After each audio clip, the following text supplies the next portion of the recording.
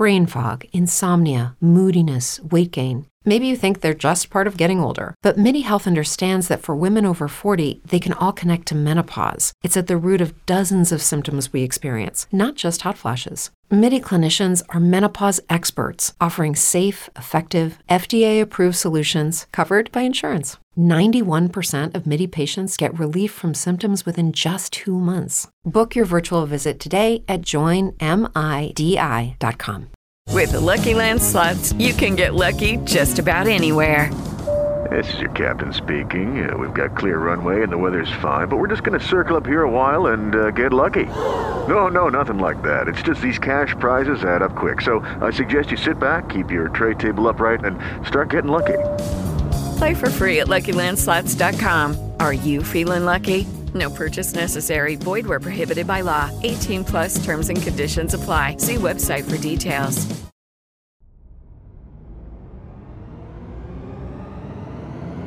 Neonic Void Productions presents.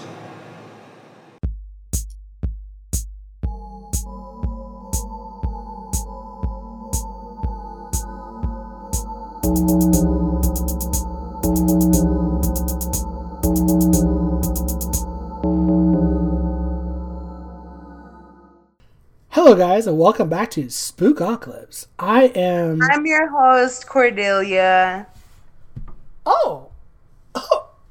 It's gonna be one of those episodes. Hi, I'm Zio, the better, more attractive, handsome host. Bitch. I'm gorgeous. Who you trying to fool? Who the fuck are you trying to fool with that My boyfriend. My man. I got him fooled. I got him bamboozled. Those, I'm a fucking troll. This is one of those catfish cases that just worked out for the better. Wow. Not even. Shut up. I hate you. We're canceling the podcast.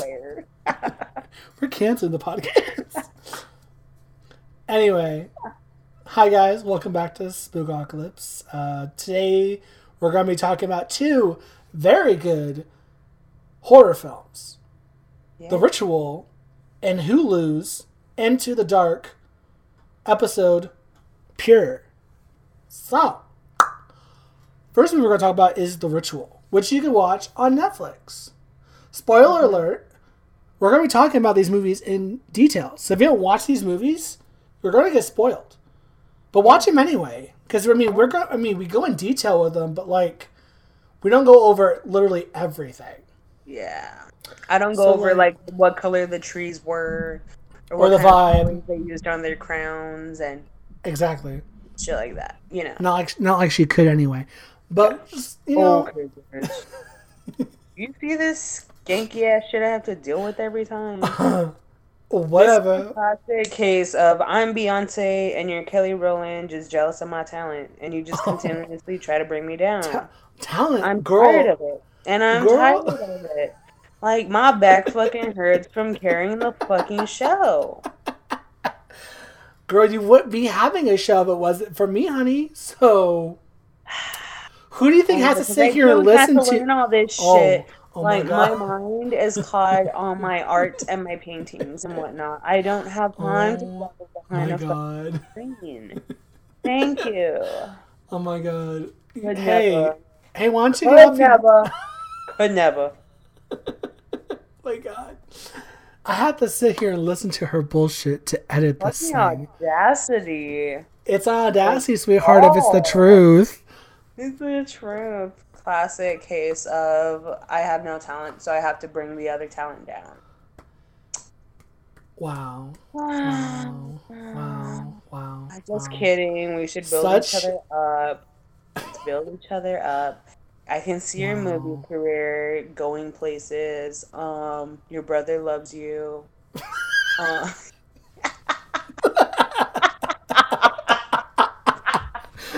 Wow, that was a bit of a stretch. That was a bit of a stretch there, homie. You fucking bitch. Anyway, we're talking about The Ritual. We're talking about The Ritual. So, The Ritual, the movie on Netflix, is based on a book of the same name that was written and released back in 2011 by Adam Neville? Levine. Oh my God, stop. No, not even. Don't even spread those lies. This is a British horror movie, but I never thought, I knew it was about, I knew the characters were British, but it doesn't look like a traditional British made movie. Because British films don't necessarily look like, doesn't have that Hollywood touch to it, if that makes sense. Mm-hmm. But this one did, and I was like, ooh, where? It was really polished. It was. It was really well thought out, though, to be honest. It really was. Yes, it was. It had like that little dash of like The Witch. Yeah, very much of like the artsy-fartsy type horror. Yeah, I appreciate that. So... it's so trippy. So this movie is about 5 university friends. They meet at a pub and they discuss their trip to Sweden. You know, like people do. They're drunk, talking about, oh my God, we should go like to Sweden. And then they leave said pub. And one of the friends wants to go into... The main character wants to go into a convenience store for more booze. Of course, he's already drunk, so you're just like, okay, cool, why do you want to get more booze? So, majority of the friends don't want to go. They don't, except for one that goes with him into this convenience store. Or his gas station-like place, whatever. So they're walking in, they're talking about some random bullshit. And the main character picks up a bottle to go pay. And they turn and they see that the cashier is laying on the floor and she's beaten up. And they're like, oh fuck. So they turn around and they see these robbers coming out of the back with these other workers. And the main character panics and he hides. The robbers come up to his friend and they ask him to give him his wallet and all his cherished belongings. The only thing he doesn't give him is his ring, is his wedding ring. Yeah. Now, I think this guy's engaged. Yeah. Yeah. And he's like, I'm not giving up this ring. So the robbers are like, take the ring off his damn finger. And they're arguing. And then one of them comes up with a crowbar or a bat. And I honestly thought it was a machete, to be honest, because that shit was a That's true. That's true. A blunt object. We'll say a blunt object. I can't remember if it was a pipe or like a machete. But a blunt object hits the guy in the forehead. And he hits the ground hard and bleeds out. Yeah. And it ends with that event happening, and the guy's still hiding behind the shelf. The main character is not seen. Well, wait a minute. What? The friend is hit the first time. The friend looks up, like picks himself up and looks at the friend like, motherfucker, do something. Yeah. And the friend's just watching him, and then the robber goes in and gets him again, and that's when he. See the pool of blood. Yeah, so he dies. My bad. So that was the night that their friend, not Rob. Oh my God, which friend was this? Luke. No, Rob. I was right. It was Rob. His friend Rob dies. And then it jumps to 6 months later where Luke, the main character, and his 3 friends go to Sweden. But they turn this into like a retreat, and they decide to continue to go to Sweden in honor of Rob's memory. So they still go with the trip.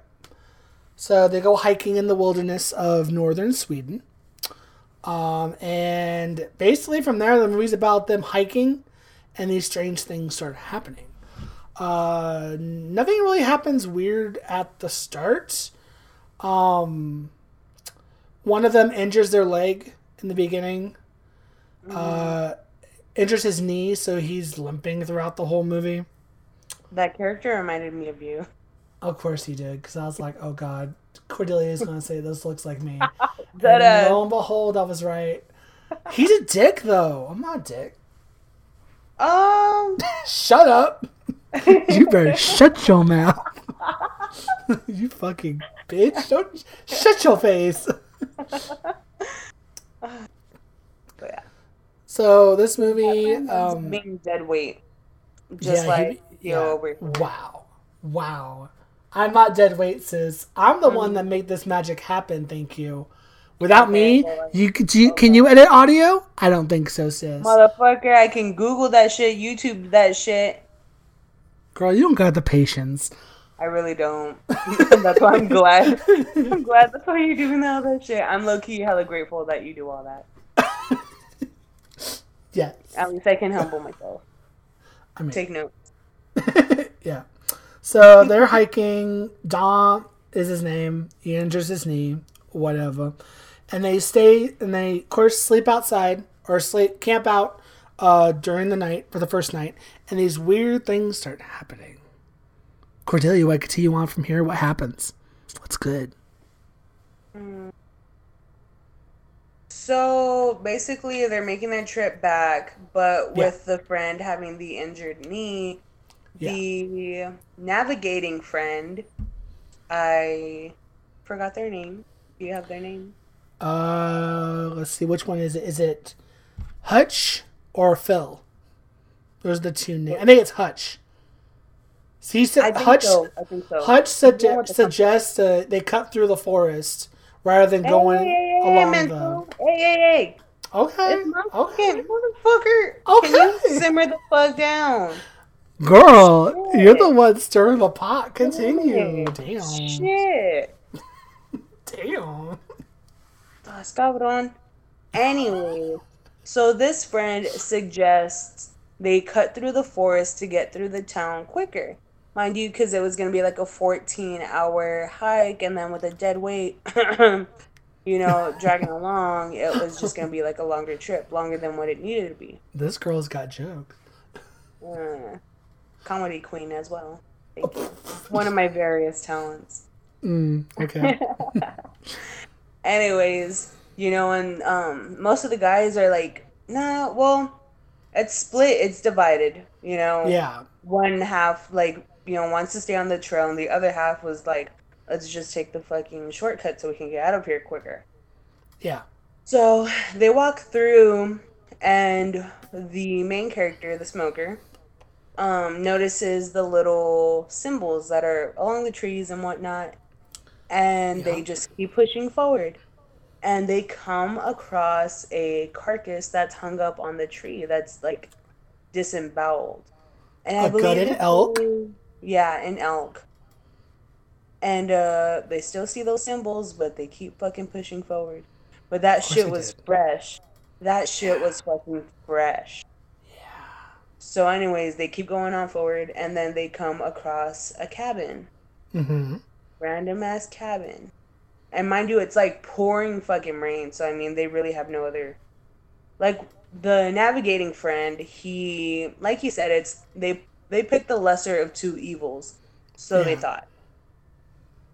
So they're, checking around the house. But the main character, the smoker friend, stays a little behind because he can hear stuff going on in the woods. Like, he hears, like, a roaring noise or something's, like, crouching around. Like, he hears something, but... His friends believe that he's just kind of panicking a bit since they're like in the middle of the woods and there's really no signs of civilization anytime soon. Yeah. So, the friends are all like checking out the house and shit looks hella ancient. And they send one of the guys upstairs to like just scope everything out. And he kind of like freaks out a little bit and he calls up all the other guys, and upstairs there's like a I don't even know how to describe it. It was like a figure, like a torso with what looks to be arms extended out, and it's headless, and it's made out of like bunches of wood and twigs. Wood and straw, yeah. Yeah. And the feet were like, they look like duck feet, to be honest. Yeah. And that was kind of one thing that really stuck to me. It's like, it fucking had duck feet. And so that just kind of freaked out the guys a little bit. So, anyways, I mean, they're talking about everything, and they have to stay the night, even just a couple hours of sleep. And the smoker, I'm literally just going to call him the smoker, because I didn't really bother to remember the names. So the smoker, like, can't sleep because he's tripping because he swears he still hears stuff going on outside. Yeah. And it's pouring rain, it's thundering, and then he's just watching outside, and all of a sudden, everything stops, and there's like a bright light coming through the window. So he goes up to the window, he's looking outside, and then he opens the door to like go check it out.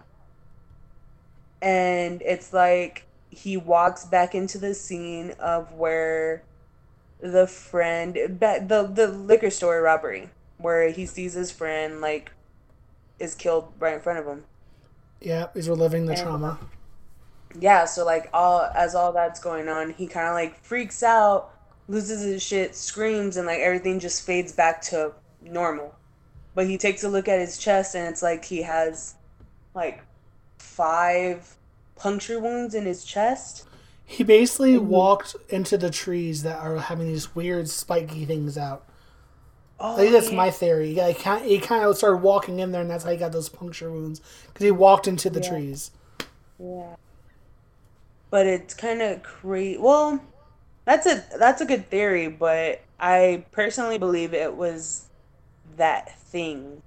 But we'll get into that in a little bit. Yeah. We'll get into that in a little bit. So he's like gathering his surroundings, and he collects himself, and then he hears screams from the cabin. So he rushes into the cabin, he gets his flashlight, and he's like shining it on the guys. And the navigator is like, he was screaming, but he had pissed himself. The other dude, Zio's character, is just like not screaming, but he keeps like saying the name Gail, who's his wife. But he is just like in this weird, like, you know, he's not aware of what's going on. He's just like lost. And then they're looking for the other friend, and he goes upstairs to find his friend butt-ass naked praying to that figure upstairs. Yeah. And like the dude's just like, you need to get up, you know, come on, let's go. And the friend's just like disoriented, like, I don't know how I'm up here. I don't know what I'm doing. I don't know why I'm praying to this thing. Which I found was fucking weird, to be honest. But, I mean, that was odd. But they press forward, and then do you want to continue? Like, fuck this shit. So they pack up their shit and they go. But as they're leaving, or when they leave, the main character, the smoker, Luke, notices a figure amongst the trees. Dom he thinks he's lying. He doubts him. And then, of course, they brought up the past. And Dom throws in Luke's face about how they just let their friend die. And basically that they blame him for their friend's death. And Dom and Luke go at each other's throats, and he's like, you know what?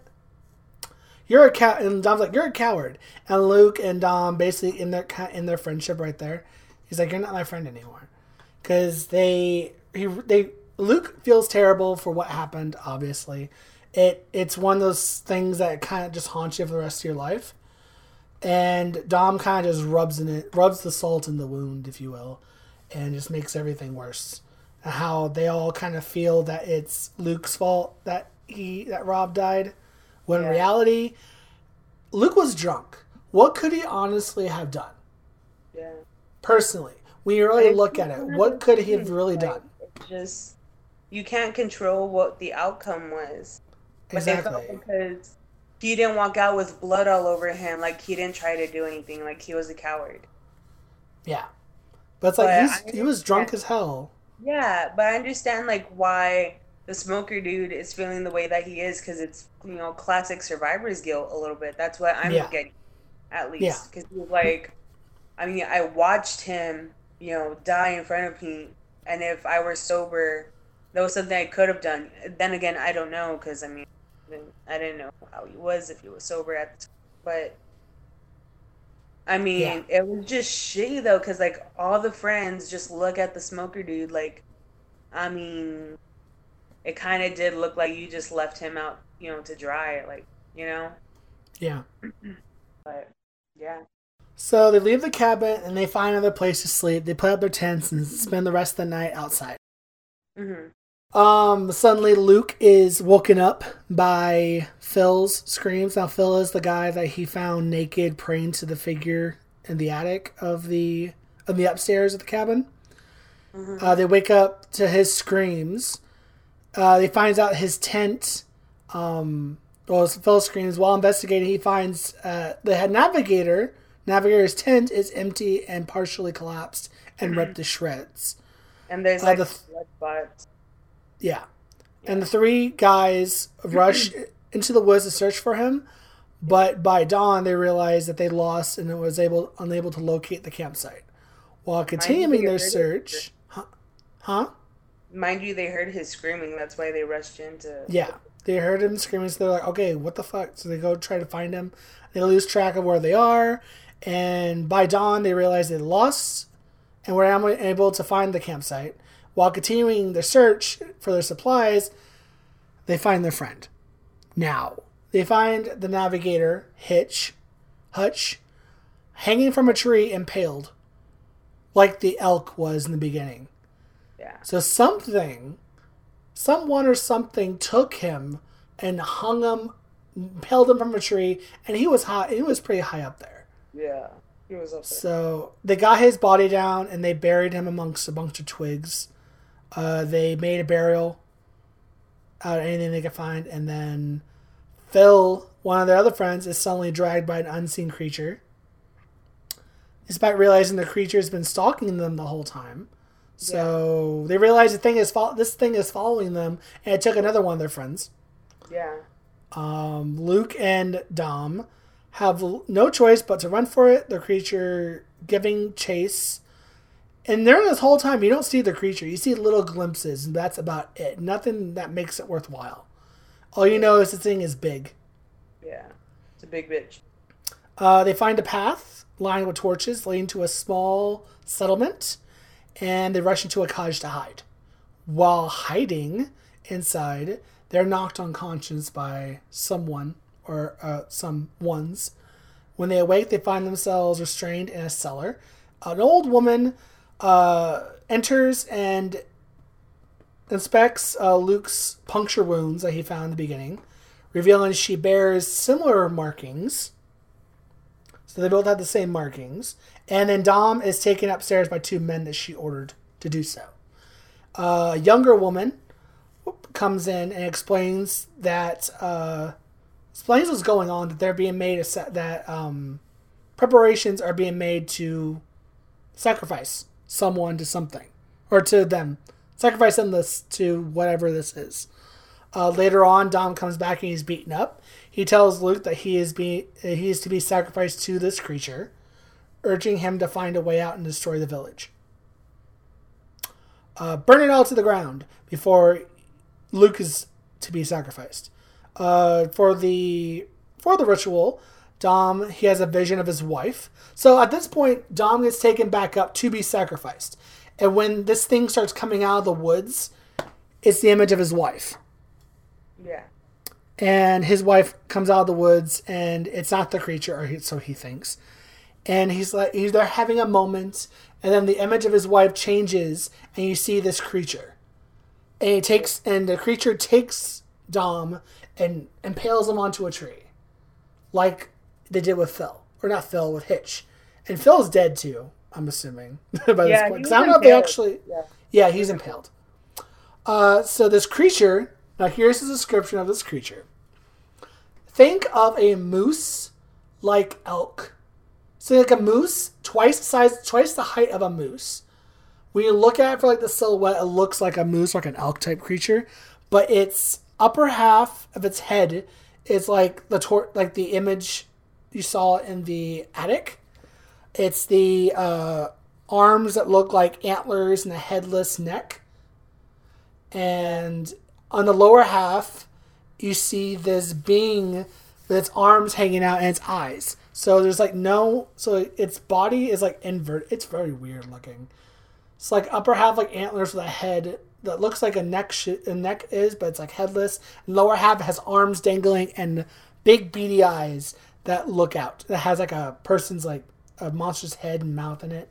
And it has a long neck, very much like an animal, and its lower half, it walks on all fours. And these are like weird looking hooves that run around like a deer, moose, whatever.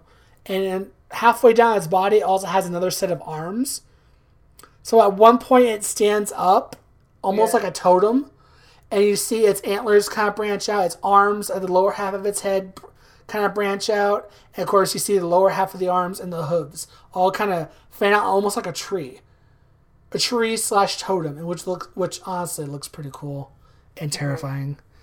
From this point, Dom dies. He gets impaled. He tells... let's see what else. Where am I? Impaled by a nearby tree. Luke tries to escape, breaks his own thumb, which that was a terrible scene to kind of watch because I felt kind of grossed out by that type of stuff. So he dislocates his thumb and breaks it to be able to get out of the ties and to try to escape. He breaks free. He gets interrupted by the young woman he met earlier. When he asks about the creature, she explains that this creature is a Jotun, a bastard son of Loki. So a Jotun, we're kind of step away from this film a little bit. A Jotun is a term from Norse mythology. Now, a Jotun is used sometimes as a blanket term for giants. Now, this is not a typical giant.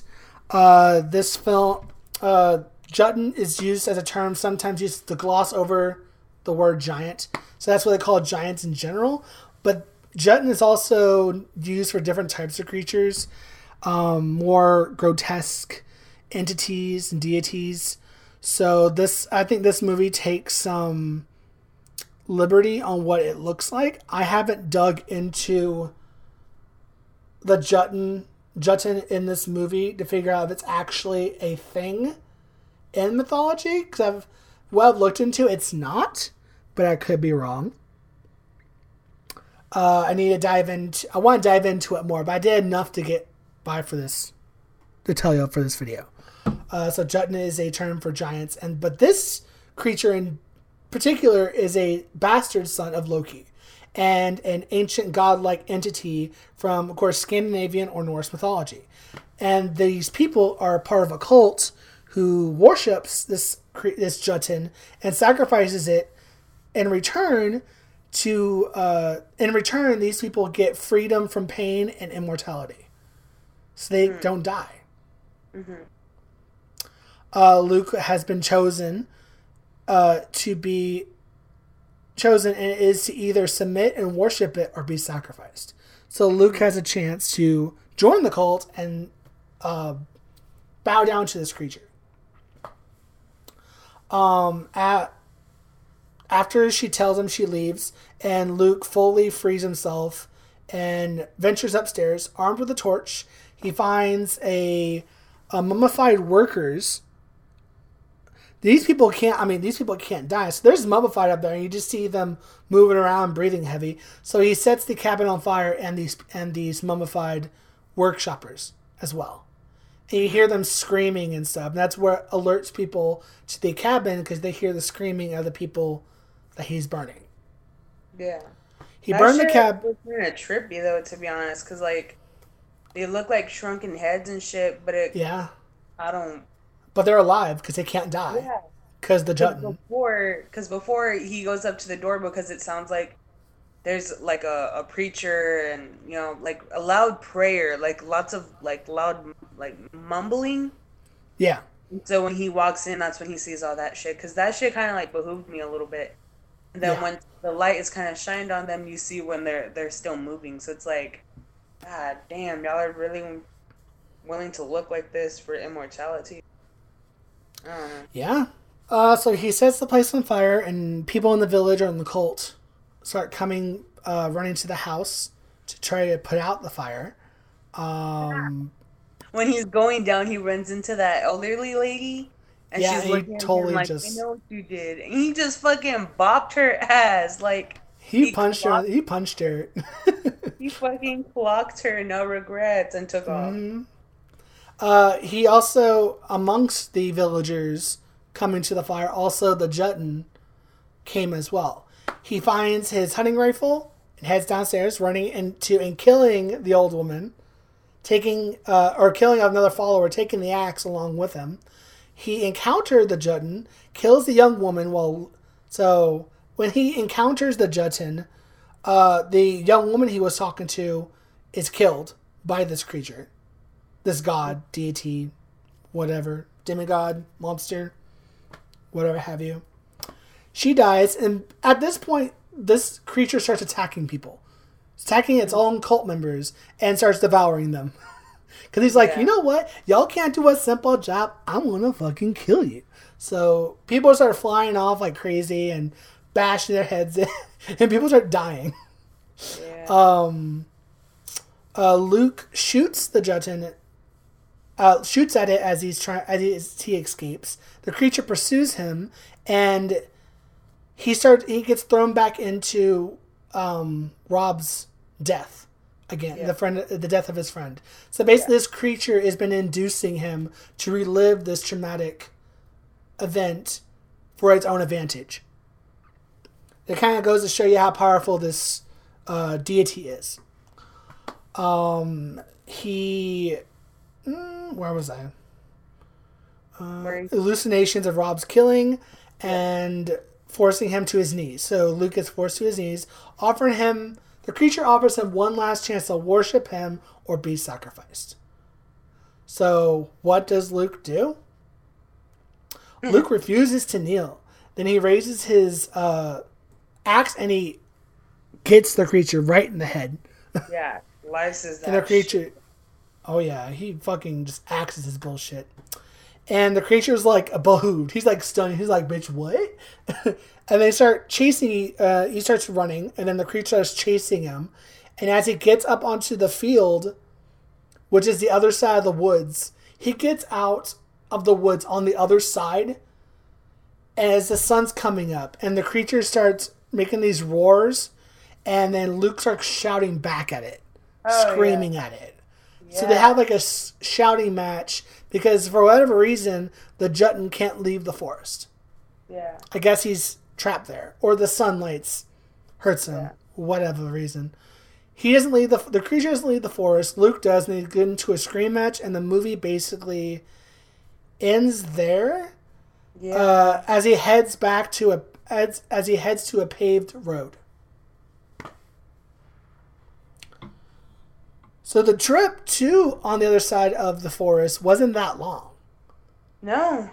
They could have literally just walked straight through, but they ended up choosing a route that ended a bunch of their lives because a child of a god lived in that little patch of woods. But then again, though, they can't say there wasn't a warning because there were like odd symbols. That's true. You could have taken a hint from. Because I know if I see shit like that, I'm going to be like, well, I guess. We're taking a long way. Yeah, let's skedaddle. Let's go around the mountain. Going around the mountain where we come. If we end up taking longer because of Dom, so be it.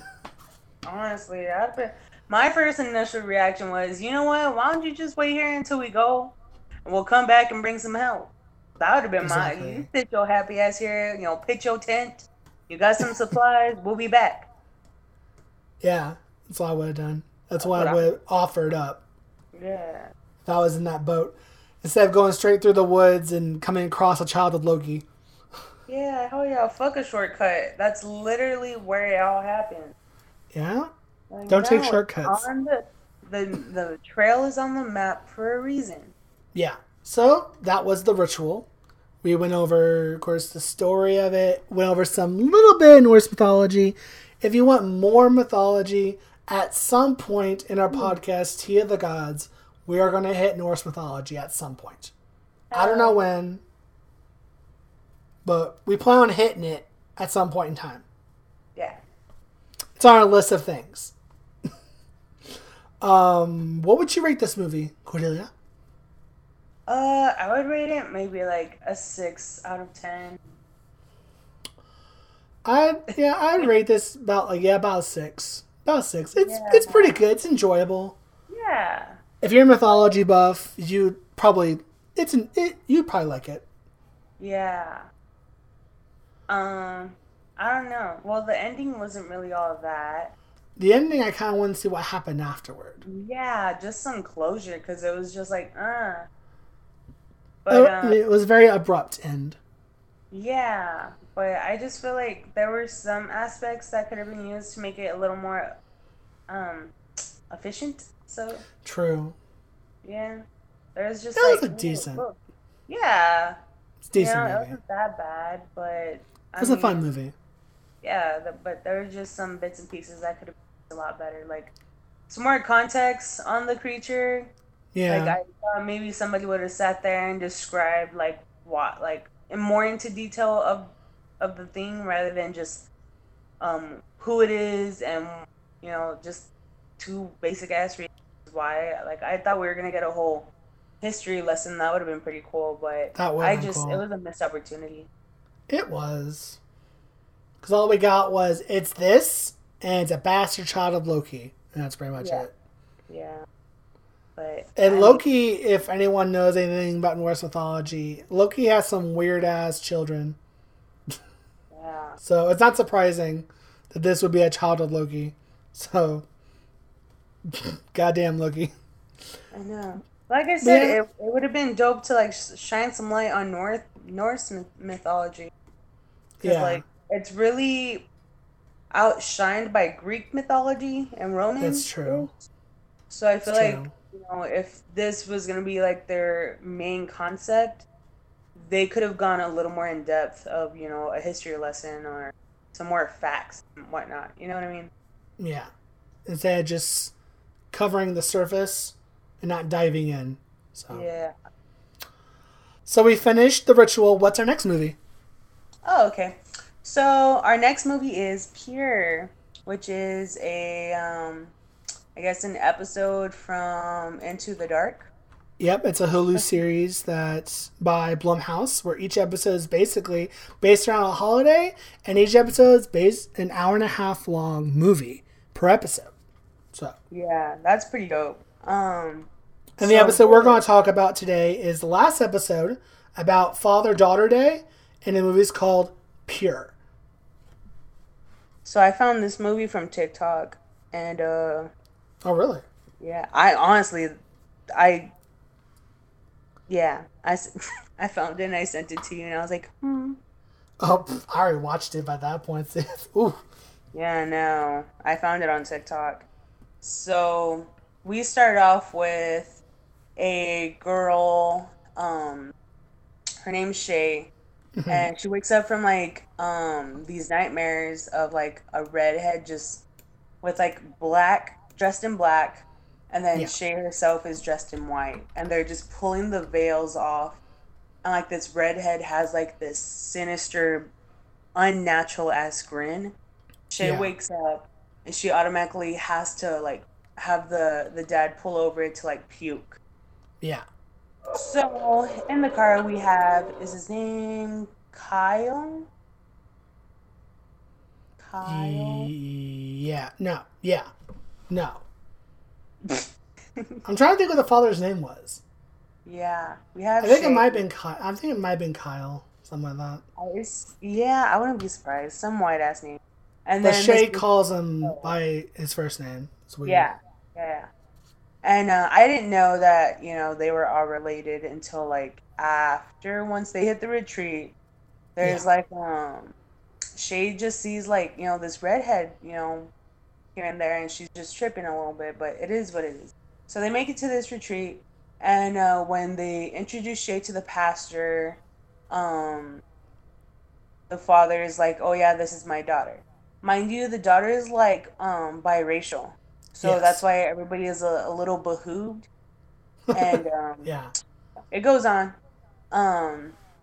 So Joe's kind of like standoffish and kind of a bitch with Shay, low key. Like she's really passive aggressive, and I don't know, dude, there was just like weird tension.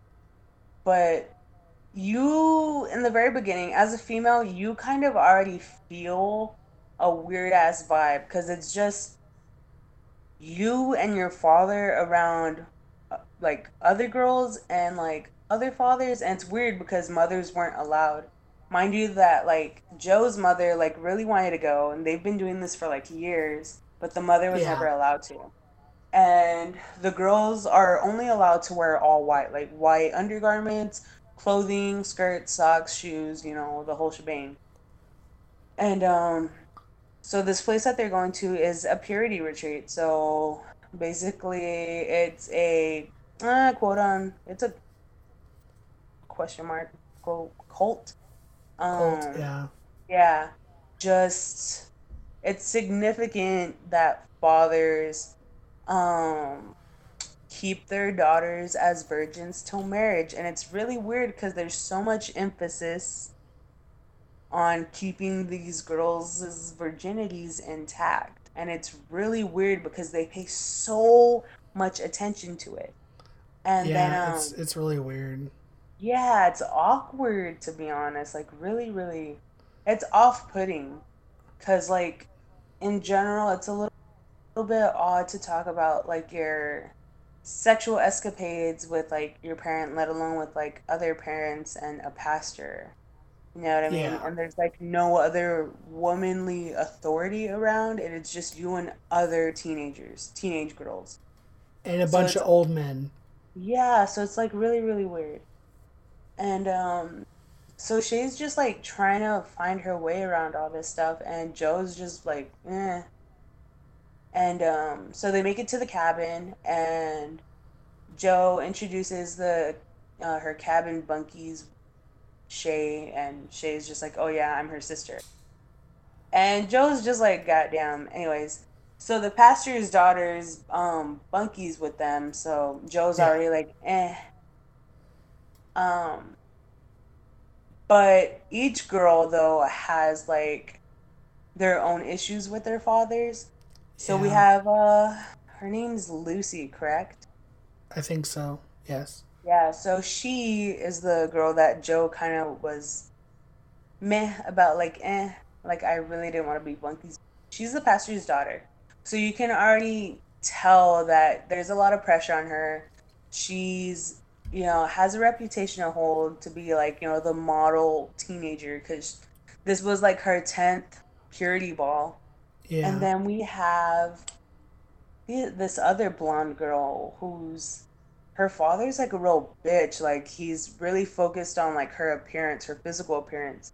Her Yeah. father has her continuously counting calories, has her go on 5 a.m. runs, and he's the one who picks out this special dress and whatnot. And mind you, she brought a dress that she picked in particular rather than like the dress that her dad wanted her to wear. So that plays Yeah. a significant part too. Hmm. Um, but yeah, so there's like a low key rebellious side to these girls, but then again, they're really on a tight leash.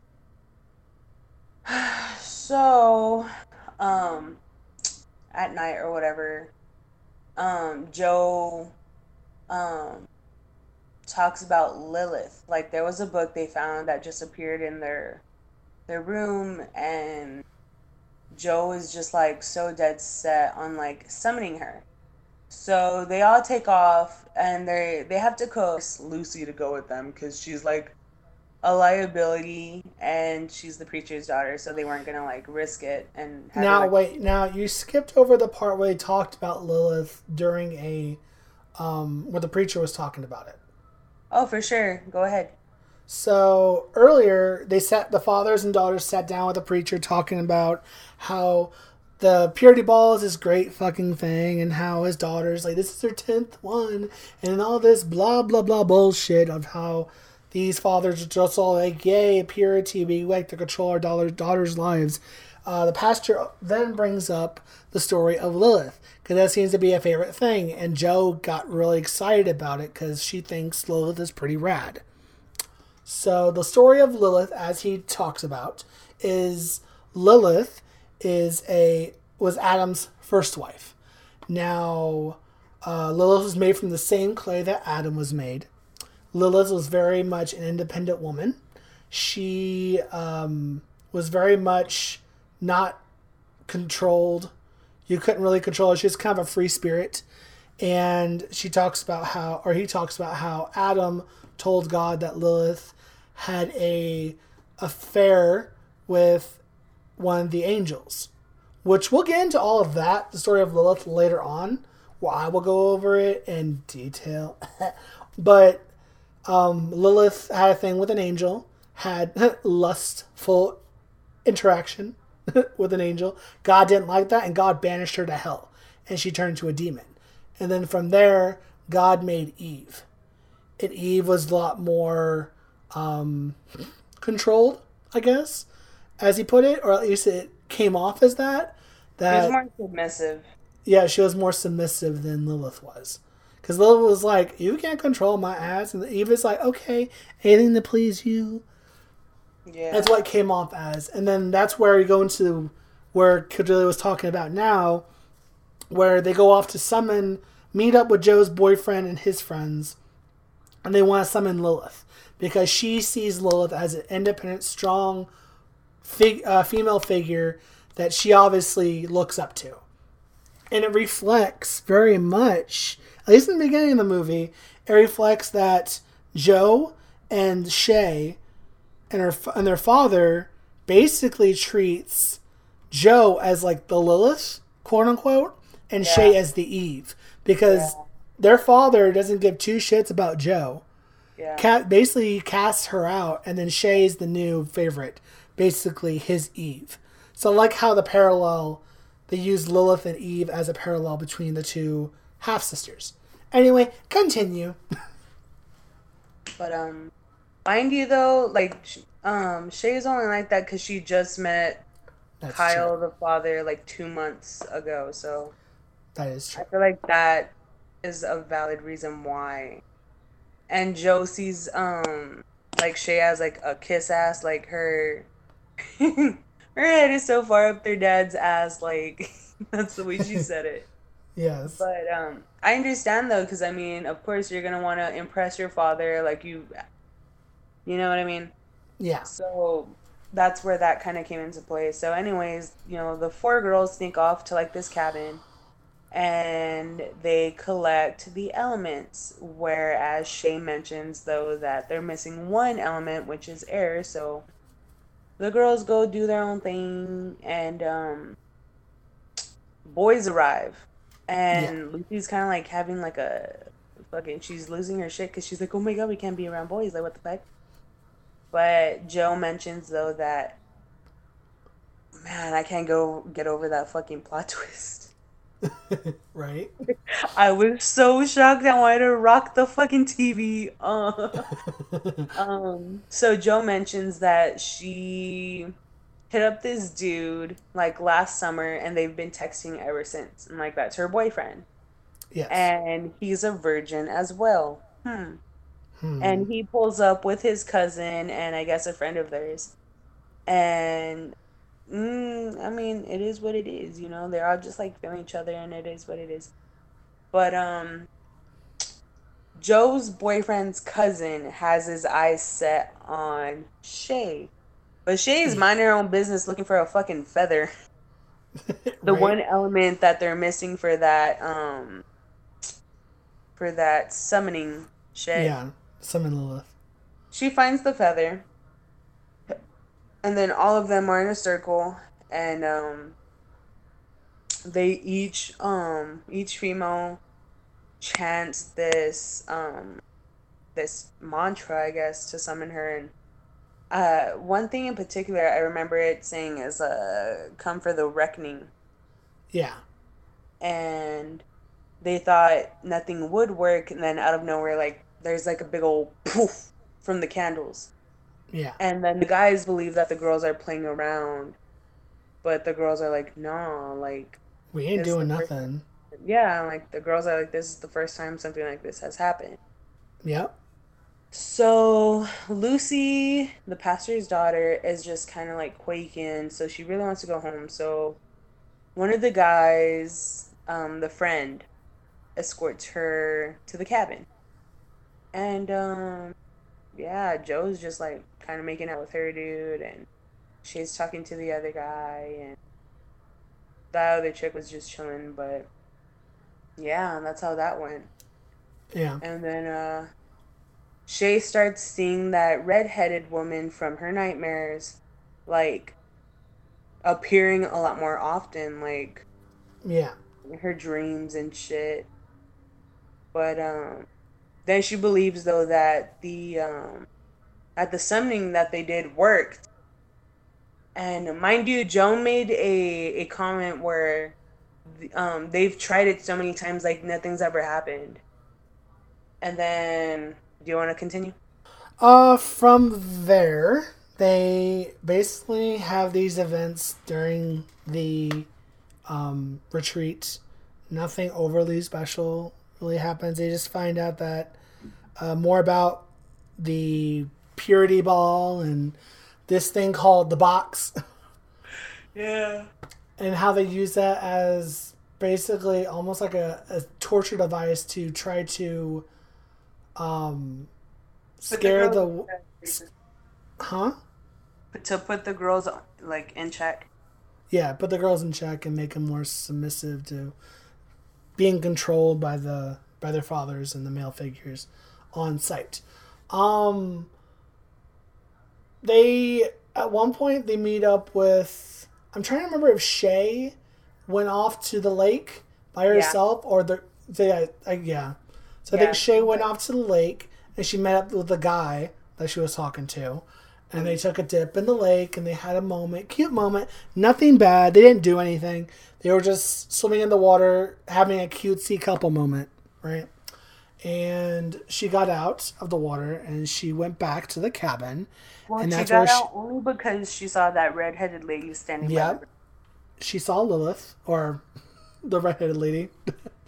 Then she went back to the cabin, changed.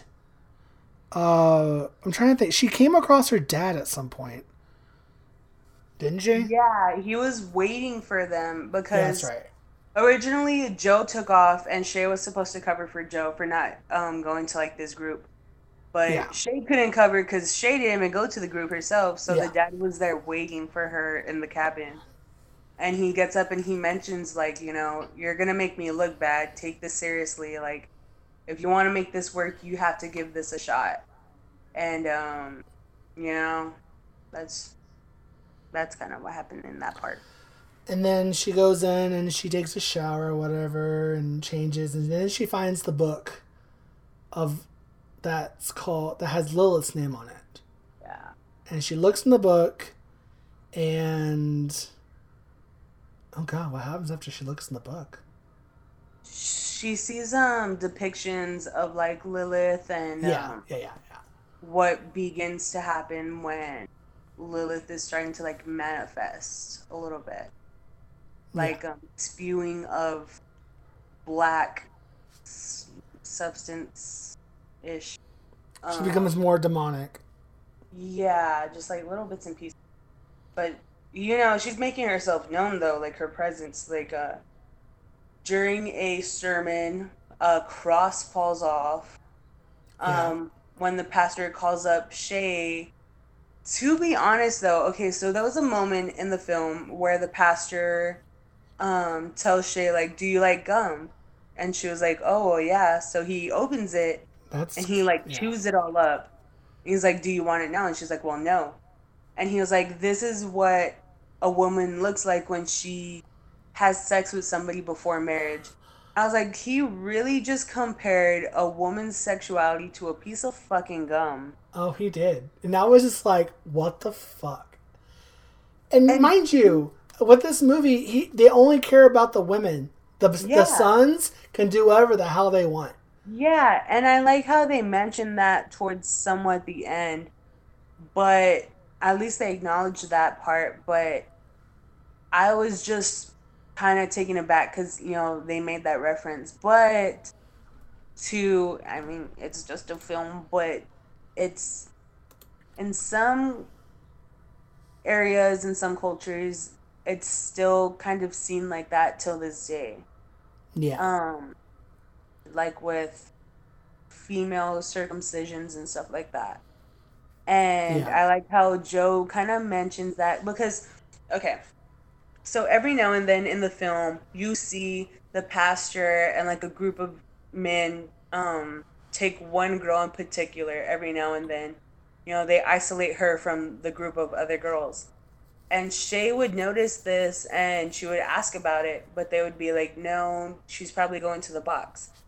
And Joe would just make like these references like they like check their hymen to check if it's still intact, or she made a comment as well as they sewed it up. Yeah. I guess referring to that circumcision shit. Yeah. But it's weird because they talk so much about like sexual innuendos and whatnot. And I'm like, these are literally like teenagers and preteens and whatnot. And it's like, this is literally what's on their mind. And the pastor just is consistently like making these remarks like women can't control themselves. Like they need their father to protect them from themselves and all this shit. And I'm sitting here like, man, this is some straight up bullshit. But it's just, fuck. I guess it's the more feminist side, I guess, coming out of me. But oh no, I felt the same way watching the movie. And I'm like, oh, this is like a bunch of control freaks. Bro, but honestly, like for those who haven't seen it, that's not even the fucking tip of the iceberg. Oh no. So the movie continues on, and it turns out the guys that they were talking to were part of. Wait! Don't even go there. Don't go there yet. Don't go. Okay. So check this. Okay. Because we got to lay it out a little bit. Okay. So these guys are like constantly like trying to get these girls to like go out, sneak out and whatnot. And Gabe, the one who was after Shay, had this one cabin in particular like set up with like candles, the radio, and it was cute and romantic. Yeah. And then you just hear like banging on the door slams open and it's like shaking all around. And Gabe goes up to the door and he was like, quit your shit, I'm trying to get laid. And then Shay is just like, is this what this is all about? And he was like, no, they're just playing a prank. And I just love that Shay took that fucking cue and read it. So she was like, let me fucking leave. And so she's passing by like another cabin, I guess, because she hears like, some suspicious noise. And it turns out to be Joe getting it in with the dude she's been texting all summer. Yeah. And so she ends up like, skedaddling, goes back to the cabin. And, I guess time goes by. And the pastor and their father, like, boom, boom, boom, like come in, flashlights and everything.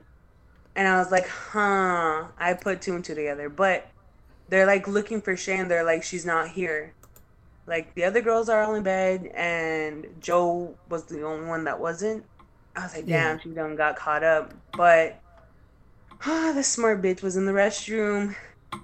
But, the pastor was like, you need to come with us, though. And Joe just looks at Shay, and she was like, you told them.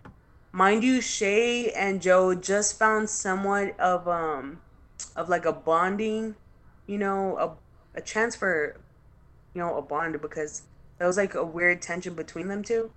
Yeah. And so Shay was just like, I didn't tell, like, but they took Shay away and they already accused her of like, you were with a boy. And the dad was like, how could you, and all that. So it was like, how would y'all know?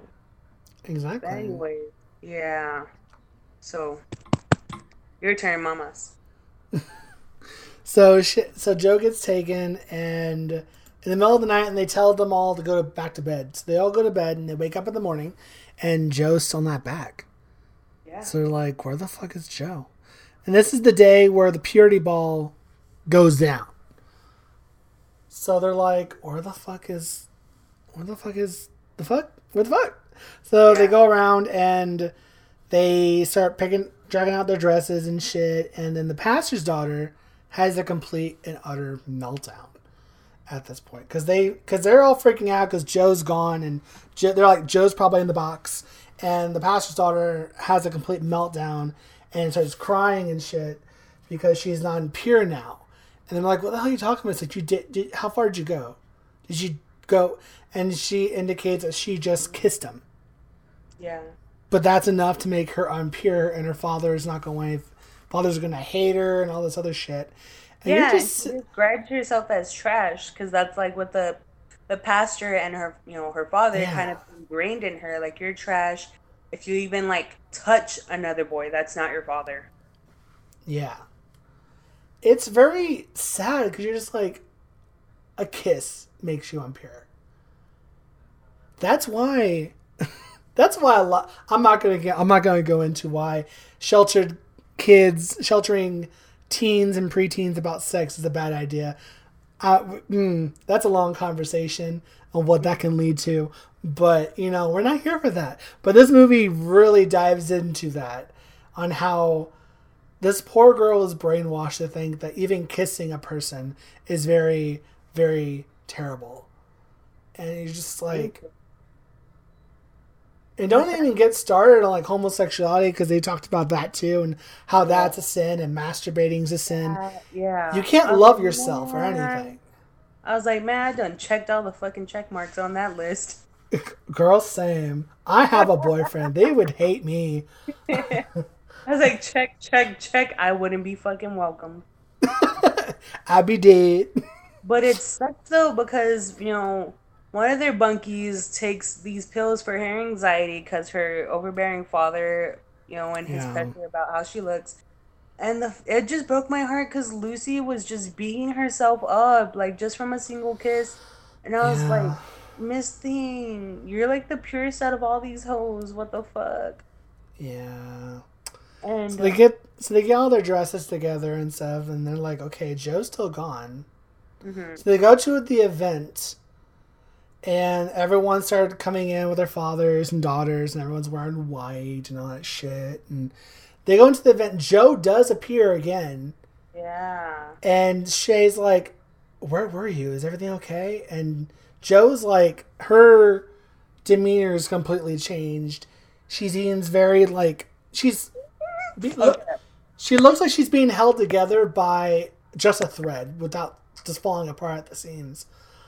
Okay, but like in the kind of the beginning of the ball, when they're going like through this weird archway and there's like guys in suits with swords, Shay notices. Notices. Girl, spill the tea. Fuck. Okay. Remember that dude that Joe was hooking up with, right? And I mentioned literally like 5 or so minutes ago. Mm-hmm. Same motherfucker was holding that fucking one of the swords in a white suit and the fucking purity ball. And he looks at Shay and like the face is just like, oh fuck, like I don't know you. And Shay is just fucking not distraught, but she's just like, bitch. Yeah. And when Joe comes in, she sees the same dude because, Shay was about it. The girls developed a plan that they were going to, like, distract, the fathers. And Shay was going to go out and look for Joe. Yeah. So when the girls are doing their thing, Shay was going to head out the door. And, like, the same dude, Joe's boyfriend and, like, that tall dude, the friend that kissed Lucy, they both kind of put swords by the door and they're like, you can't leave. And then Shay was just like, why? To, like, Joe's boyfriend. And he was like, do I know you? And my face, boy, I will tell you, I was just like, bitch, the hell you do? The fuck? I was like, you were literally, like, in her guts, like, the other night, you fucking lying piece of shit. Oh, my God. So, anyway, Joe comes in, and, like you said, her weird, outspoken attitude and everything just kind of, like, flipped. Like, she was the one... Actually, we skipped a part. Because Shay did go looking for Joe and went to the pastor's office as another girl left. Yeah. And when she went to the pastor's office... You know how he mentioned in the Book of Lilith that some figures would, like, spit up black goo or whatnot? Black, yeah. So she goes into the pastor's office, look for Joe, and she's like, where is she? Is this where the box is? And they open up a coat closet that he locked for some reason. Yeah. And as Pastor's trying to talk to her, he starts coughing up this black goo. Yes. That Cordelia was mentioning. Oh, yeah. And that's when they went back to the dorm, to the cabin, got ready for the ball, and now we're at the ball. Okay. So, of course, the swords, they block her exit. Joe comes back. Everyone's distraught. It comes to fruition that the guys were put there in contact with the girls as a test. Yeah. And that's where we found out that they don't care what the sons do. The sons can have as much sex as they want or do whatever. Because they don't care. It's only about the women they want to control. Yeah. And Lucy mentions that in her speech. And the pastor mentions that, like, there's nothing we can do. You know, there's, like, as a man, there's some sexual tendencies we can't control, but we can control our women. And that's some fucked up shit. You floored it. I was like, the fuck? Like, this fucking movie has the fucking audacity. Mind you, this movie has so many layers. Yeah. Mind you, the film and everything was beautifully done, you know, but man, I love that they tackled this. Yeah, this movie fucking brings out the fucking feminist in you. I shit you not. Exactly. Oh man, I wanted to fucking Gabe and Joe's dude. I wanted to fucking. You want to rock their world? Ooh. I would have rocked Joe's shit. Oh my god. The pastor tells Shay, you passed that test, but only slightly. And I was just like, bitch. I would have smacked him. I was hoping for Shay to smack the bitch. Ooh. Ooh. So. Ooh. Oh, bitch. Okay, we forgot this part, right? Mm-hmm. Joe, when Joe just comes in, she tells, Shay, our dad knew about you the entire time. Yes. Oh, fuck. That's key. That's key right there. That's key. Joe tells her, like, there's something I need to tell you. Like, our dad knew about you the entire time. I know because my parents fought about it. But, we know, too, because your mom constantly called asking for help. But our dad wanted nothing to do with you. And she was just like, but now he's trying to do to you what he failed to do to me. Yeah. So Shay was just like, hurt. Like, her whole world was, like, crushed because she was like, I'm trying to do all this shit, you know, so I can be in, you know, his good graces. And, like, for this shit, he abandoned us for, like, for what? Yeah. And, mind you, too, there was, like, some parts we kind of skipped over because, I mean, this fucking film was just too damn juicy. Like, god damn, a film has never been this scrumptious. Oh, man. So, like, there's the fathers... so much to unpack. It was a lot. So the fathers have, give their daughters, like, these weird diamond rings. They're purity rings, quote unquote, but they look like fucking engagement rings. They have their daughter dress in white, and they have them take, like, these weird pictures, like, these photos, like, they look like engagement photos. Like, the girls have, like, bouquets and everything, you know, flower crowns and all that. So it's just, like, that part was really unsettling, too, because Joe, when it came time for Joe and Shay, Joe lost her ring. And the fucking father was just like, well, fine, I'll just do it with Shay. And you can see, like, this weird, like, resentment in Joe. But that's kind of where I see where you did that conclusion of Lilith and Eve. Because Shay was just trying to do everything in her power to, like, get her father's approval. Yeah. And everybody was just really annoyed with Joe because she was just fucking defying the fucking, like, sticking it to the man, basically. Yeah. And, I kind of admired her. She was annoying at first, but I was like, I see where you're fucking coming from, though. Exactly. So they lose she loses her ring, and of course he went with Shay. And he put on the ring or whatever, and then they started to do the contracts. Now, these contracts are signed by the father and daughters to keep pure and whatever else kind of bullshit till the next year.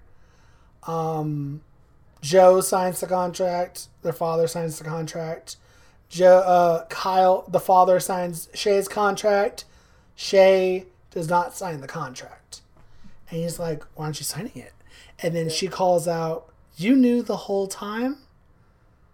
Indicating that she knows about how her father knew about her the whole time, but did the whole charade that they didn't know about her until the last 2 months. And he didn't give a shit until now. And he's like... Yeah, and he's like, I told your mama we should have aborted you. Well, he didn't indicate that at first, because he's like, what? And then she screamed, yelled at him to tell her, and as she did that, a power surge happened with the lights, indicating that there's some shit going on. Yeah. And that's when he talked about how his mother, how he wanted her to abort her, and calling her mother a slut. Yeah. When it's like, sir, I'm sure Shay's mother didn't know about your wife. And, it takes two to tango. Calling her a slut's not the right answer, sweetheart, when you can't control what's in your pants. And be faithful to your wife. So it's not Shay's mom's fault at all. Period. So that really pissed her off. So she didn't sign the contract at all. And then they brought out the box. Well, before that, the other girls joined Shay. The other girls joined in with Shay, and not signing the contracts. The girl that had the overbearing father about the weight checks and the calorie counts and all of that, she was done with it, so she didn't sign it, and neither did the pastor's daughter. So they all joined together, and they're like, we're not doing this shit anymore. So that's when the pastor came in and brought out the box, and they shoved Shay in the box. The pastor was giving some lecture about how about all this shit. Huh? How women are whores and all that, basically. Mm-hmm. And the pastor's daughter came up and was like, can I say something? And he's like, no. So, of course, by this point, she's taking... Her anxiety is so high, she took a bunch of the pills without telling anybody. So she's already, loopy. And she takes the mic and she tells her father that... She's like, you know about... I kissed, what's his face? Yeah, she was like, I failed that test too. I bet you didn't know that. And the look on her father was just like... But stunned. You didn't do nothing. But she was like, yeah, I done kissed him. And she was fucking quick and slick. And so the pastor has a gun on him, right? And my initial thing was, he uses that for the fucking rattlesnakes or whatever, because they out in buttfuck nowhere.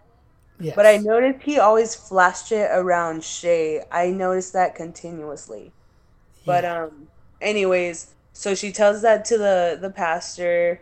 His daughter, Lucy, tells him, you put so much pressure on me, I'm done or whatever. You can't control me. And the fact that she's been in the box so much. Multiple times. And she's like, I'm not doing this anymore. Yeah. So she takes the gun. And you think for a split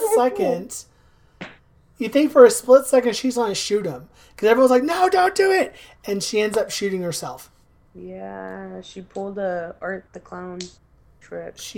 Oh my god. You did not. It was... You did not. She was the sweetest. She was the purest out of the bunch, honestly. Her heart and her mindset was all in the right place, but fuck. She shot herself, and everyone's... She did not deserve that. But that just, it lit a fire under Shay's ass. She just had a battle cry. And it's she just manifested Lilith. She was praying for Lilith, come and protect us, from these men and all that shit. And after that, I feel losing somebody you cared about, like, left such an opening for Lilith to, like, take over. And you just see, like, the, like, exorcism shit. And, she's possessed by Lilith. Yeah, and, like, the box, quote-unquote, the cage, like, whoom, comes open.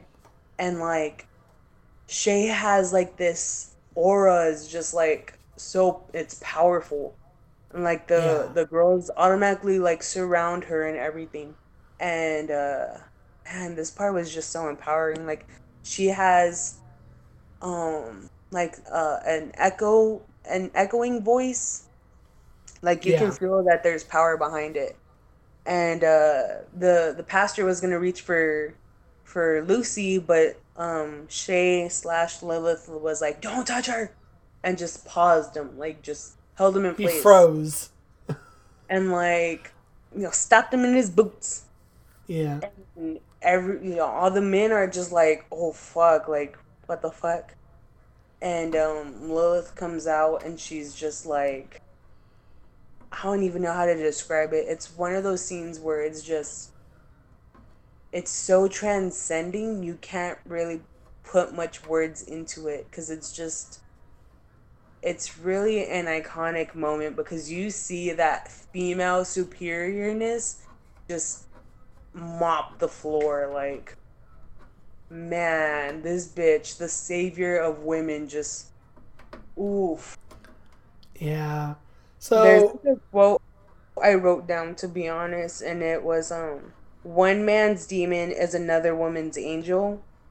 Bitch, let me tell you, that shit was so empowering. She gets the men to bow down. Yeah. And she gets them to start, like, banging their fucking foreheads on the floor. I was like, fucking rock their shit in. And then she commands them to get up. And they stay kneeling down. And she was like, do as you're told. And she raises them up. And as she's raising them up, she's, like, levitating them. But at the same time, she's, like, choking the shit out of them. Yeah. Oh, fuck, let me tell you, this part is so fucking empowering. She, like, says a speech of how, like, you think you can control a woman's desires and sexuality and, shit like that. It's like, we're not possessions, and fuck. And then Lilith kills them. Do you want to go on? Because I'm getting too damn passionate.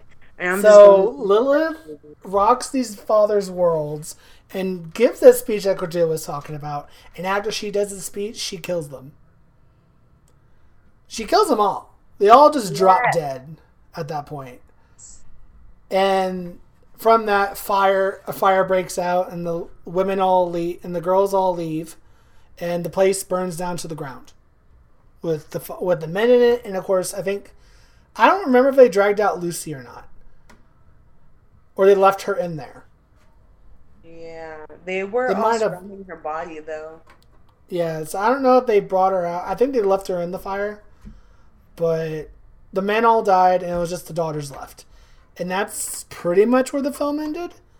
Lilith left, and the daughters were free to go about and to do what they want. Well, I think she was still possessed in Shay, because Shay was that vessel. Because Shay wasn't a virgin, so that was the only reason. She confessed that. Yeah. So that's the only reason why that ritual had worked, because Shay wasn't a virgin at the time that it happened, so that was the only reason why that came through. So Lilith was, basically she possessed Shay. But the end, it was pretty dope though, because they all just walk along together, like walking towards a rising sun, and it just so like boho hippie witches in the fucking woods empowering themselves and all that. Like, a full-on coven moment. I loved it. But Lilith still had that creepy ass fucking smile and shit. Like, that shit was like Momo looking. Yeah.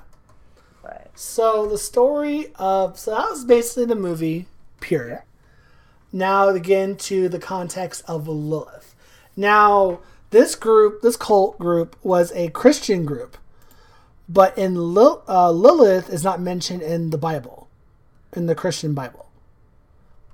none whatsoever. And I think they acknowledge that in the movie, that she's not mentioned in the Christian Bible because basically she's not worth shit to mention. Or that's what it came off as. Lilith is a product of Judaism. She's part of Jewish mythology. And she's a very prominent in Jewish mystic studies and occultism, and she's a big demon that is looked upon in that world. And Lilith was, of course, like the story told in the movie, she is Adam's first wife. She is Adam's made from the same clay Adam was made from. She's Adam's equal in every way. Yeah. And Adam, she wasn't as submissive. She's not submissive as Eve. She's an independent woman, basically. She's like her own person. She doesn't need Adam. She can live on her own with Adam if she needed to. What drove Lilith to being banished from the Garden of Eden was the fact that it was said that she had a love thing with the archangel Samuel. Now, also, Samuel is an archangel that is basically, I guess, in the placement of the devil, or the placement of Satan in Judaism. Because in Judaism, Satan isn't a thing. There is no, like, devil. Samuel is basically the placement of that. Some say he's a fallen angel. Some say he's an archangel that was sent down to the underworld to punish sinners by God as his job. So Samuel is known as the seducer, the accuser, and the destroyer. He's the motherfucker that'll come down and beat the shit out of sinners for God. Like a dope-ass band name. What? Like the seducer, the accuser, and the what? And the destroyer. Hell yeah, that sounds like a dope-ass band name. We should make that into a t-shirt. Oh my god. God, let me write that down. merchandise ideas heard live on podcast. But yeah, the accuser, the seducer, and the destroyer. Archangel Samuel, meaning venom of God or poison of God, blindness of God. He is basically the person. In others, he is not necessarily evil, since his functions are also regarded as resulting in good, such as destroying sinners. So he houses the underworld, and he takes care of sinners by knocking the shit out of them, if you will, and not destroying them. He's also... Huh? I said, rock my shit, daddy. Yeah. He is also believed to be the father of Cain, as well as a partner to Lilith. So, yeah, Lilith had a thing with Archangel Samuel, and that's what got her kicked out of Eve, sent to hell, Garden of Eden, Eden, sent to hell, and she became a demon from that. And she, in some stories, she ended up becoming like the mother of all demons. So she ends up becoming a very prominent, very powerful female demon. And then from there, God took a rib from Adam and made Eve, who was more submissive and more controlled, if you will. Yeah. Now, finally, about Samuel, and Samuel is the one who orchestrated the downfall of Adam and Eve in Garden of Eden. He sent the snake. So I thought that was cool. And some of the texts, like the Second Temple period texts of Jewish texts. So Samuel's a very interesting character because he's the fact that he is basically the replacement of the devil, and he is the mate of Eve, or not Eve, Adam. And Jewish lore, he's also the main angel of death and head of all Satans. Satan's, I'm assuming, is a term for demons that they use. Yeah. So Adam and Lilith is a Jewish lore, and is based in some regard. She's also known as the mother of all demons, or she's like one of the big female figures. In different cultures, in different religions, they actually indicate demons as like Lilith, as the term Lilith. Lilith she's a bad bitch. Like, she becomes she's like, okay, cool, you're gonna cast me out and turn me into a demon? Bet. I'm gonna be the best goddamn demon you've ever seen. I'm gonna rock your shit, man. So I like the fact that in this movie they make Lilith look like a monster, but then they kind of turn around and turn her into the hero. Oh, yeah. Because she represents basically how religion... Okay, we're going to get into religion talk. How a lot of religions and a lot of mythologies are very controlling of women, and women have women have a certain place in the household, and women have a certain place in life to be controlled by men. Lilith counters that typical notion of that time period of whatever religion talking about. It's not just Abrahamic religions, it's also in like Greek mythology, and it's also in other mythologies, because women were always looked as more property than people. And that's the thing that sucks. But I still find it pretty interesting that they brought that into Judaism with Lilith, but they also demonized that way of women thinking. And that's where they turned her into a demon, to a monster, into something they tell children to spook them at night. Because a woman told somebody no, and she was like, this is my body, I'm going to do what I want with it. And they demonize that and then turn her into a demon. So again, like if you heard our Tea of the Gods stories, some of them, they basically use Lilith as a pawn to show that women, you act like this, you're going to get demonized. Period. So to piggyback off of that, you know how you mentioned, like, in the classic Bible, Lilith isn't mentioned. She's not mentioned at all. It's just Adam and Eve. Yeah. So in Genesis 1:27, it says, "Man and women were created together in God's image." And in Genesis 1:21, -23, however, Adam was created first, and later on, Eve was formed from his rib. And in Genesis 3, the themes of female disobedience and curiosity rear their problematic heads. And you also see kind of a comparison. I've mentioned this before in our other podcast of Tea and the Gods, where Eve's downfall and Pandora's box kind of like coincide. Yeah, so they're destined to fail. Stories express societal and religious imperatives, where men must work hard because they were complicit in disobeying divine powers, whereas women must be ruled by men because they were disobedient and curious. So basically, they're saying that men have to work hard due to the fact that women couldn't take simple orders. So, and that's kind of like thrown in the air every now and then, like, oh, well, women are the cause of this and that because y'all decided to eat the apple and shit. Like, that remark was kind of thrown at me from time to time during school. So, I mean, I don't know. This whole movie it kind of hit personally. And then a fun fact I found was Lilith being like defiant and fucking independent. She refused to submit to Adam's authority by refusing to lay beneath him during intercourse. That was so cool. And I was like, you fucking go, Glenn Coco. You do that fucking cowgirl position. Yeah.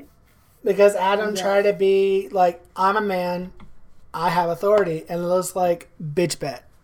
That's not how this works, sweetheart. We're made equal. We're equal here. Being free from like male authority, she kind of embraced her inner evil. And I mean, they say because of this, she was morphed into like a child-stealing demon. But I feel like Christians kind of did that to kind of scare women into being like, this is what happens to you if you don't listen to a man's orders. Well, not Christians. It'd be the Jewish faith, because Lilith isn't in the Bible. You know, for whatever. Yeah. Because for whatever reason, they took Lilith out of the biblical text for whatever reason. But they left the spot where she could have been put in, because Adam was made first and then Eve later. So they left a spot open where Lilith would fit in, but for whatever reason, which I'm sure I'm going to find out at some point, because we're going to hit on all of this in Tea of the Gods, again, like Norse mythology, at some point in time, where I'll figure out, because that's a burning question that I've been wondering for quite some time. Why wasn't Lilith put into the Christians' Bible? But anyway. Another cool thing was like how she challenged masculine authority. She was also suspected of I guess basically she kind of like counteracted a conception. So she kind of like yeeted a fucking opportunity of getting pregnant by Adam. Ooh. Ooh. Yeah, I was like, my respect for her just shot up.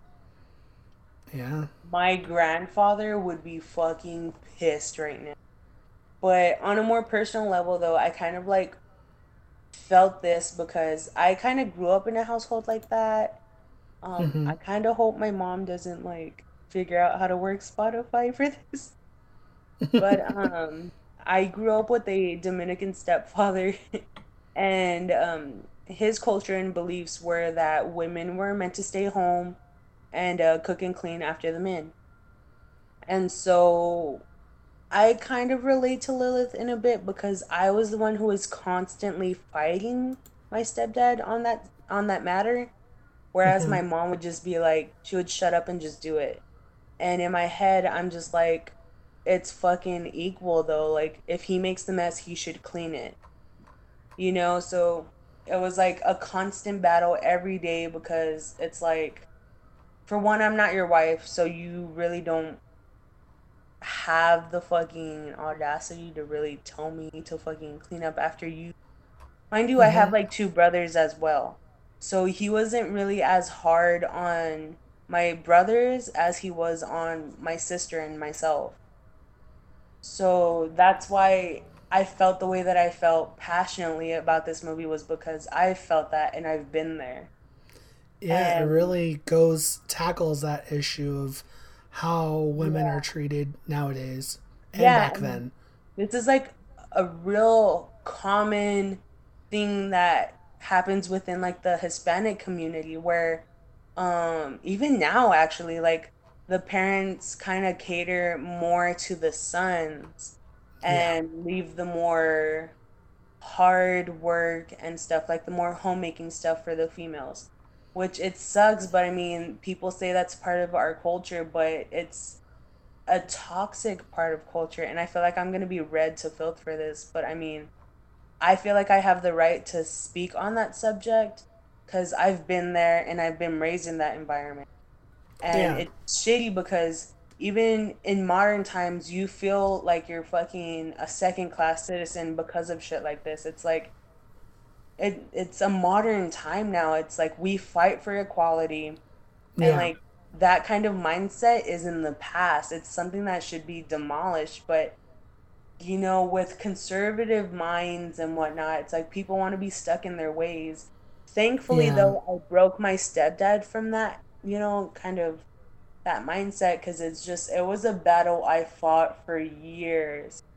And it's like we would just have a standoff for months on end. Like we went without acknowledging each other for like years while living in the same house. It's like I wasn't even stubborn. Like I was a firm believer in what was right and what was wrong. And it's just, our cultures were totally different, but I fucking refused to like kiss somebody's boot and shit because that's how it is. Yeah. So fuck yeah, this shit fucking lit a fire under my ass because I felt that shit. It hit home. Yeah. No, I completely agree. Because I was watching this, I'm like, oh. And I'm not a woman. I'm a man, and I'm a bisexual male. Yeah, you're an ally. You're an ally. Yeah, I'm an ally. I'm gonna lie to you ladies. I got you. Because I feel the same way. Yeah. Because even with men, we have our own issues. Like, men have to be, granted, nothing compared to what you ladies have to deal with, obviously. But for sure. But don't undersell y'all's emotions, because men have it just as bad. But some of them motherfuckers, though, toxic masculinity is a fucking disease. Like, it is. It most certainly is. It's an issue. Men to women, men to men. It's just like, everyone needs to take a chill pill. Some guys need to take a chill pill. Just be human. Because with guys, we have to be. There's a standard set where we have to be the tough guy, show no emotion, be hard as a rock, and you just can't. Yeah. So even the stereotype of being a typical male is a bunch of garbage. Yeah. It's like, can we all just be human and treat each other equally and not have to be put into these fucking stereotypes of whatever they may be? It's a cookie cutter attitude. It is. And it goes back to, dare I say it, religions and how old cultures treated each other. Yeah. And how they put men in one corner and women in another corner. How they didn't, like, mend, and how, like, women were second-class citizens and men were expected to act this way, or, if there's an issue, don't talk about it. Keep it in the house. Keep it to yourselves. Isn't it crazy that, with that being said, you know, how you mentioned where men have to have, like, this muy macho masculineness to them, where some men just want to be feminine, like, be in touch with their more feminine side, like, to soften themselves up. And women, on the other hand, like, I'm comparing this to myself again. We have to masculate ourselves a little bit to show off, like, the fact that we're strong. It's like we're strong-willed, and there's really nothing you can do that can change my mind about the fact of how I feel about myself. It's crazy how we have to, like, kind of shape and mold our personalities to fit in with the areas that we're in. Because I grew up in an area where if you were soft, the fucking hood would eat you alive. Mm-hmm. And mind you, too, I grew up in an area where, I was like the quiet type. I was like the quiet, shy girl on the fucking west side of San Antonio. And, like, everybody around me was just so fucking gangster and hood. And it was just like, why am I here? I don't even belong here. But as you grow older in that setting, you kind of have to harden yourself up. Yeah. Mind you, I moved because, I mean, my fucking family over there is just toxic, nesto, fucking mierda. And it's just, personally, I want to soften myself up, because it's like, I protrude this masculineness to me where people, like, just automatically assume I'm a bitch and I'm a lesbian. Like, I didn't get any of that. You're just a boss-ass bitch. Thank you. Period. But, I get that a lot, though. It's like, either I have a bitch face and an attitude, or they just automatically assume I'm a lesbian. And I've dealt with that so much in high school. Like, everybody just automatically, like, assumed what I was into and whatnot. And I was like, I just had to fucking toughen myself up because of where I came from. Because if, like, somebody was going to beat you up, you just have to be intimidating. But I'm literally a marshmallow. I'm a marshmallow. And I got the opposite. When I was a kid in school, I was a softie, and I'm still kind of a mushy. I'm more in tune with my emotions and what we were talking about the masculine. It had to be masculine and shit. I'm not that at all. I was looked at as just gay. And of course, I am a very, very flamboyant bisexual man. And I was in the closet for quite some time, because, not necessarily my family, because my family is very accepting. But for the fact of everyone else around me, back in the day of, like, high school, people get the shit beat out of them for being different, flamboyant, or being gay, or whatever. Yeah. being nothing but being non-straight. You get your ass beat for that. So around that attitude and shit, yeah, I couldn't very well do anything about that. I didn't want to come out or shit. So, but yeah, the whole masculine thing, that's too much work. No, that's too much. It's too much. It's like toxic masculinity is just too much. Yeah, and I get anxiety sometimes because if I like somebody and I like try to, show my emotions and feelings and shit, it comes off as like I'm not being serious about it and stuff. Yeah. And mind you, I'm still kind of confused on my path because I never really put a label on myself, but you don't have to. Yeah, and I really don't identify as anything, but I find all people attractive, but it's just the fact that so many people gendered me in high school. And it's crazy because the LGBTQ plus community was like, it was those people that just always identified me. And it's just like, if I haven't identified myself, like what makes you think, like they would say I was gender fluid or I'm a lesbian, or people will call me a dyke sometimes, and it's just like, what the fuck? Like, I don't understand. It's like, I just never really spoke about this to people, and they just automatically assume this of me. Yeah. So that was just like one shitty thing. I like how we're having like a heart-to-heart moment over this movie. Yeah, I mean that's what this movie did. It's supposed to. Yes. It's supposed to. I'm assuming. I mean, I get the vibe. It's supposed to spark the conversation of how the themes of this movie applies to today's society and how women are treated or how people are treated in general. Yeah. And I know I get you because with the whole, you need to just decide your own journey. You are you. No one else is you. You want to take time. You're young. You want to figure out. You got time to figure out, or you might not ever want to put a label on yourself, and that's perfectly fine. Like, I consider myself bisexual. I'm more attracted to men than women, but people just automatically assume that I'm gay, full on just like homosexual, because I'm very flamboyant, very feminine. What do they call it? Yes and no, because I'm very. I don't think I'm that feminine. No, besides my flamboyant, my hand gestures, and very animated.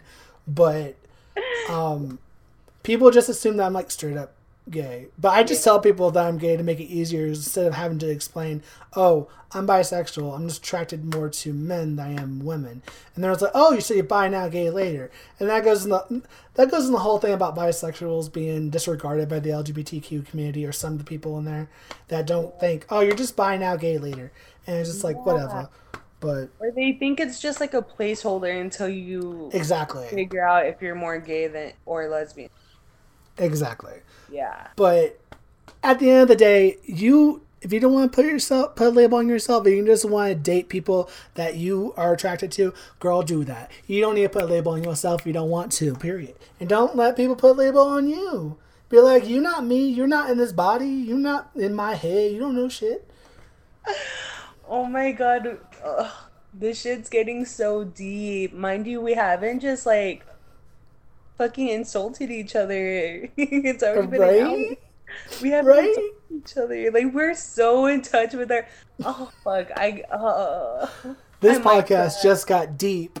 Oh fuck! It got fucking personal as fuck. I think I might cry, to be honest. Oh. I don't talk about this shit with anybody, and it's hard.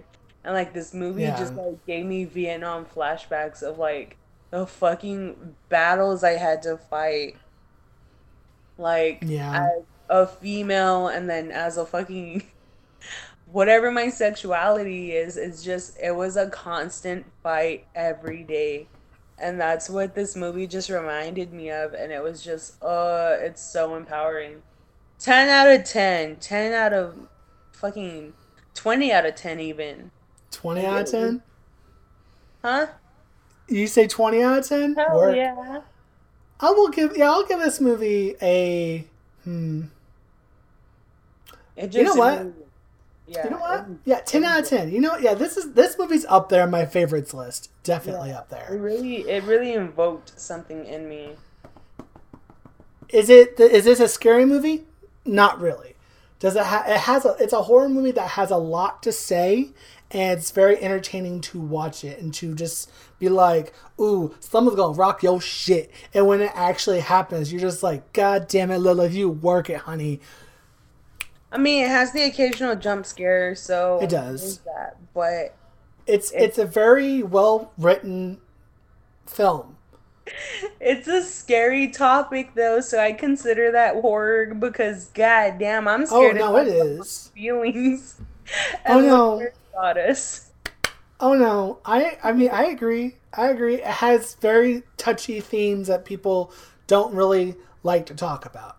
And this film takes the curtain out from takes the carpet out from under you and makes people see the issues and deal with it, and hopefully start a conversation from this movie with the real world and the issues that are reflected onto this movie, that are reflected in real life, about how religion has its. This movie does not make religion look good at all. And by all rights, it has a right to, because there are some major issues with how people are treated and how religion has. I'm sure these issues were around probably way before religion, but all religions have not helped it in any way, shape, or form. Not just Christianity, not just Judaism. We're talking about like Greek, Norse, everything before. Yeah. It's been an ongoing thing in society that. Yeah. Yeah. And we always mention this too. Like, men in mythology, it's straight trash.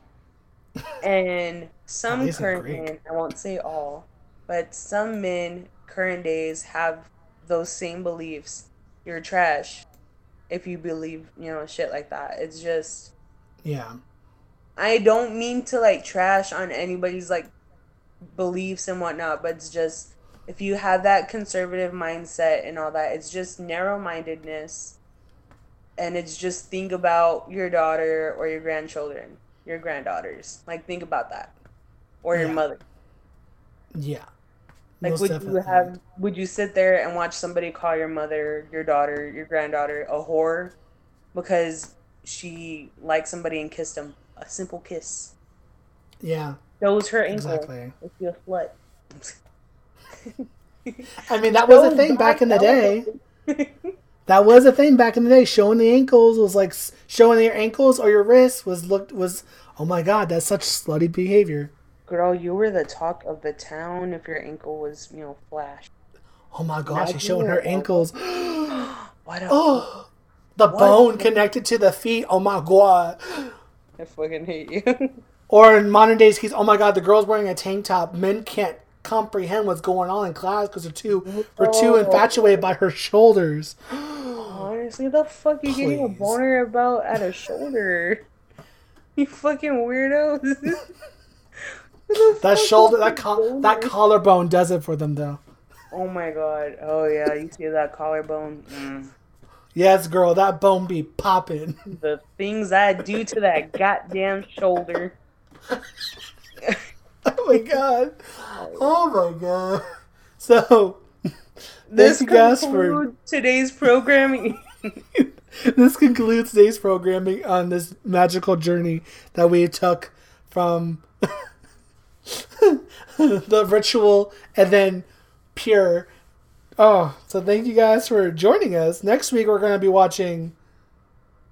Oh, wait, no. We're going to be watching The Babysitter and Ready or Not.